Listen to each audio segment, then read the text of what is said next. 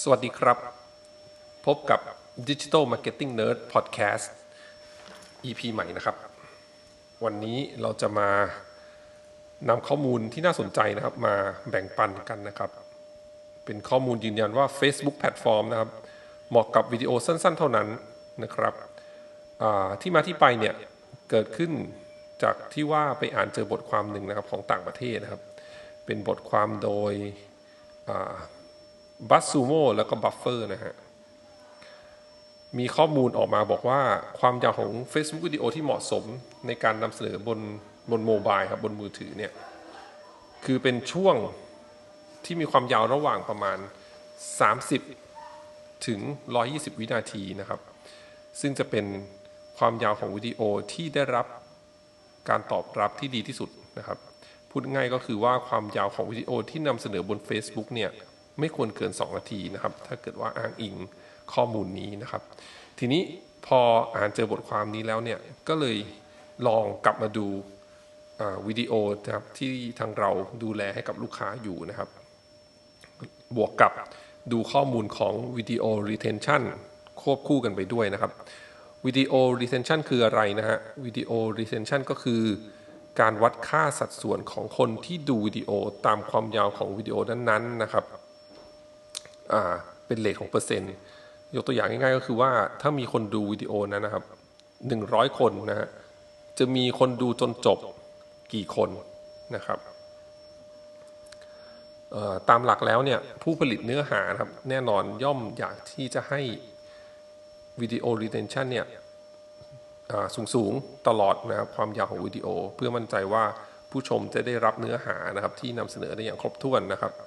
นอกจากนั้นเองเนี่ยใน Facebook Insights นะครับก็มีข้อมูลของ average watch time ให้ดูด้วยนะครับว่าโดยเฉลี่ยแล้วเนี่ยผู้ชมดูวิดีโอเฉลี่ยนานเท่าไหร่นะครับทีนี้เราลองมาดูวิดีโอตัวแรกกันนะฮะวิดีโอตัวนี้นะครับ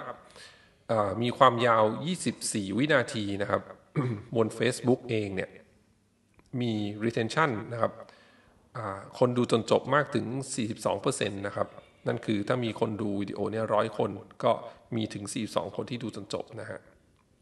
อันนี้เป็นวิดีโอที่มีความยาว24วินาทีนะครับทีนี้เราลองมาดูวิดีโออีกตัวหนึ่งนะครับที่ขึ้นบน Facebook นะครับมีความยาวประมาณ1นาทีนะฮะมีคนดูจนจบประมาณ 27% นะครับแล้วก็เราลองขยับมาดูวิดีโออีกตัวหนึ่งนะมีความยาว5นาทีบน Facebook นะฮะ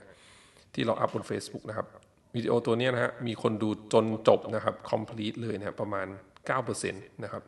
แล้วก็จากข้อมูลเนี่ยจะเห็นได้ว่า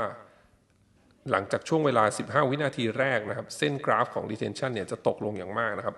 จาก 98% เป็น 30% กว่าๆนะครับแล้วก็ค่อยๆตกลงไปอีกหลังจากนั้นแล้วเราลองเทียบวิดีโอตัวเดียวกันครับวิดีโอที่มีความยาว5นาทีเนี่ยฮะตัวที่เราไปอัพบน YouTube นะครับตัวเดียวกันเลยนะใน YouTube เองมีคนดูจนจบเกือบ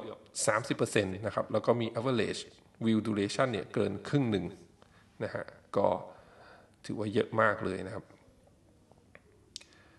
ทีนี้ลองมาดูวิดีโอที่มีความยาว8นาทีกันนะครับเทียบกันระหว่างตัวที่ถูกอัพบน Facebook นะครับแล้วก็ตัวที่ถูกอัพบน YouTube นะฮะบน Facebook เนี่ยวิดีโอที่มีความยาว5นาทีตัวนี้ตัวที่กับ8นาทีตัวนี้นะครับมีคนดูจนจบประมาณ 7% นะครับแล้วก็โดยเฉลี่ยมีคนดูเพียง 0.25 วินาทีนะครับ 0.25 นาทีนะฮะส่วนบน YouTube เนี่ยมีคนดูวิดีโอจนจบประมาณ 15% นะครับแล้วก็มีคนดูเฉลี่ยประมาณ 4.14 นาทีนะฮะโหต่างกันลิบลับเลยครับนะฮะนี่คือวิดีโอที่มีความยาว8นาทีนะฮะเทียบกันบน Facebook และบน YouTube นะครับทีนี้ก็เลยมีคำถามว่าเอ๊ะทำไมวิดีโอแบบยาวถึงไม่เหมาะกับ Facebook นะฮะจากบทวิเคราะห์ของ Social Media Examiner นะครับระบุว่าเหตุผลที่วิดีโอแบบยาวๆไม่เหมาะสมบน Facebook เนี่ยก็เพราะว่าพฤติกรรมของผู้บริโภคที่ใช้งาน Facebook เนี่ยครับมักจะเป็นการลักษณะคือเหมือนไถฟีดไปเรื่อยๆนะฮะแล้วก็จะหยุดดูต่อเมื่อพบเรื่องที่พวกเขาสนใจนะครับรวมถึงวิดีโอต่างๆด้วยนะฮะดังนั้นเมื่อได้ดูประมาณ ถึง10 วินาทีแรกแล้วถ้าวิดีโอนั้นไม่สนใจเนี่ยเขาก็จะถ่ายฟีดต่อไปทันทีอันนี้มันก็จะต่างกับวิดีโอที่อยู่บน YouTube นะครับคือส่วนใหญ่เวลาคนที่เข้า YouTube เนี่ยคือตั้งใจที่จะไปหาวิดีโอดูนะครับผมดังนั้นเนี่ยมันอาจจะเกิดจากการเสิร์ชเจอหรือว่าเป็นวิดีโอที่ระบบแนะนำขึ้นมานะครับฉะนั้นก็มีแนวโน้มที่ว่าเขาจะดูวิดีโอนานกว่ากับลักษณะของคนที่ใช้แพลตฟอร์มของ Facebook นะครับที่ลักษณะคือถ่ายฟีดไปแล้วก็เจอสิ่งสนใจแล้วค่อยหยุดดูนะฮะทีนี้คำถามต่อไปก็คือว่าการอัปโหลดวิดีโอยาวๆนะครับที่มี retention ต่ำๆเนี่ย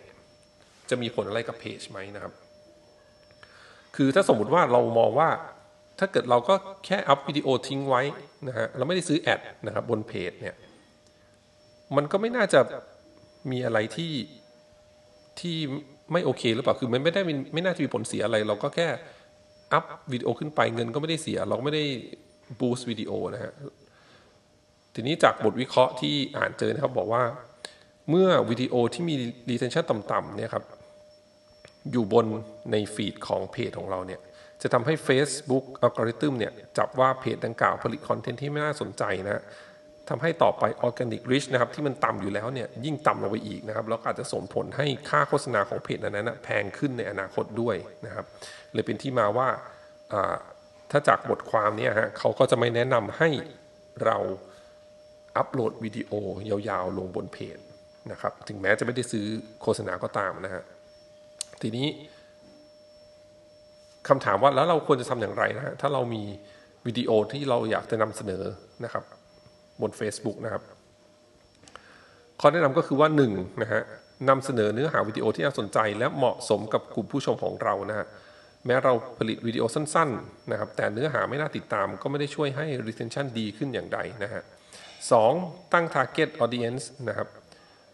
สำหรับการซื้อโฆษณาได้อย่างถูกต้องนะครับไม่มีประโยชน์ถ้าเราจะเสนอวิดีโอสินค้าแม่และเด็กให้กับกลุ่มสมมุติกลุ่มนักศึกษามหาวิทยาลัยนะฮะหรือว่ากลุ่มนักเรียนมัธยมปลายนะฮะ3หากต้องการนำเสนอวิดีโอแบบยาวๆนะครับเราสามารถไปลงแพลตฟอร์มอื่นนะครับอย่างเช่นเว็บไซต์ของตัวเองนะครับหรือว่า YouTube ได้แล้วจึงสร้างคอนเทนต์สนับสนุนนะฮะประเภทอื่นๆเนี่ยลงบน Facebook แทนนะครับเพื่อชวนคนไปดูต่อบน YouTube หรือบนเว็บไซต์ของเรานะครับพร้อมกับเราสามารถซื้อนะครับโฆษณาบน YouTube Ad ควบคู่กันไปได้ด้วยนะครับทั้งนี้นะมีรีมาร์คเพิ่มเติมดังนี้นะครับว่าตัวอย่างข้อมูล retention วิดีโอที่ผมนำเสนอเมื่อสักครู่นะที่บอกว่ามาจากเพจลูกค้าที่เราดูแลนะครับเป็นตัวอย่างของวิดีโอนะครับที่เป็นของแบรนด์เท่านั้นนะฮะซึ่งวิดีโอของแบรนด์เนี่ยมันก็มีความท้าทายมากกว่านะครับในการที่จะดึงให้คนดูเนี่ยดูต่อนานๆนะครับไม่เหมือนกับพวกวิดีโอที่เป็นรายการนะหรือวิดีโอที่เป็นอินฟลูเอนเซอร์ทำนะฮะ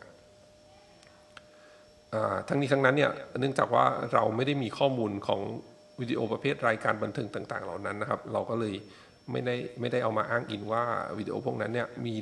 retention rate ที่ดีขนาดไหนนะครับบน Facebook นะฮะแล้วก็อีกรีมาร์คข้อหนึ่งก็เพิ่มเติมก็คือว่าข้อ2นะครับวิดีโอที่ยกตัวอย่างมานะครับทั้งตัวที่ยาว5นาทีนะที่กล่าวไปแล้วก็ตัวที่ยาว8นาทีนะครับบน Facebook มี engagement ค่อนข้างดีมากนะครับคือมีคนมาคอมเมนต์และแชร์จำนวนมากนะครับในขณะที่บน YouTube นะครับแม้ retention จะดีกว่านะ average watch time ก็จะดีกว่าด้วยนะครับแต่ว่าคอมเมนต์น้อยมากแล้วก็แทบไม่ค่อยมีครับบางวิดีโอแทบไม่มีคอมเมนต์เลยนะฮะแต่ก็มีการเอาวิดีโอตัวนั้นบน YouTube เนี่ยลิงก์บน YouTube เนี่ยมาแชร์ต่อบน Facebook พอสมควรด้วยนะครับฉะนั้นเราก็จะเห็นได้ว่าจริงๆแล้วเนี่ยการเลือกนะครับคอนเทนต์นะครับที่เหมาะสมกับแพลตฟอร์มเนี่ยก็ถือว่าค่อนข้างสำคัญมากๆเลยนะฮะทั้ง Facebook เองทั้ง YouTube เองเนี่ยเรียกว่าคือต่างก็มีข้อดีข้อเสียนะครับที่เราสามารถนำไปปรับใช้ได้นะฮะก็หวังว่าข้อมูลนี้นะฮะจะเป็นประโยชน์นะครับสำหรับท่านนักการตลาดนะครับที่อาจจะกำลังวางแผนการผลิตวิดีโอคอนเทนต์นะครับสำหรับแบรนด์ของคุณนะฮะก็ข้อมูลเพิ่มเติมยังไงสามารถไปอ่านได้ที่บล็อกของ The Flight 19 Agency นะครับมีข้อมูลดีเทลแล้วก็มีกราฟให้ดูด้วยนะฮะเพื่อจะได้นำไปประกอบการตัดสินใจได้นะครับสำหรับวันนี้ขอบคุณมากที่ติดตาม Digital Marketing Nerd Podcast ของเรานะครับแล้วเราพบกันใหม่ใน EP ต่อไปครับขอบคุณมากครับ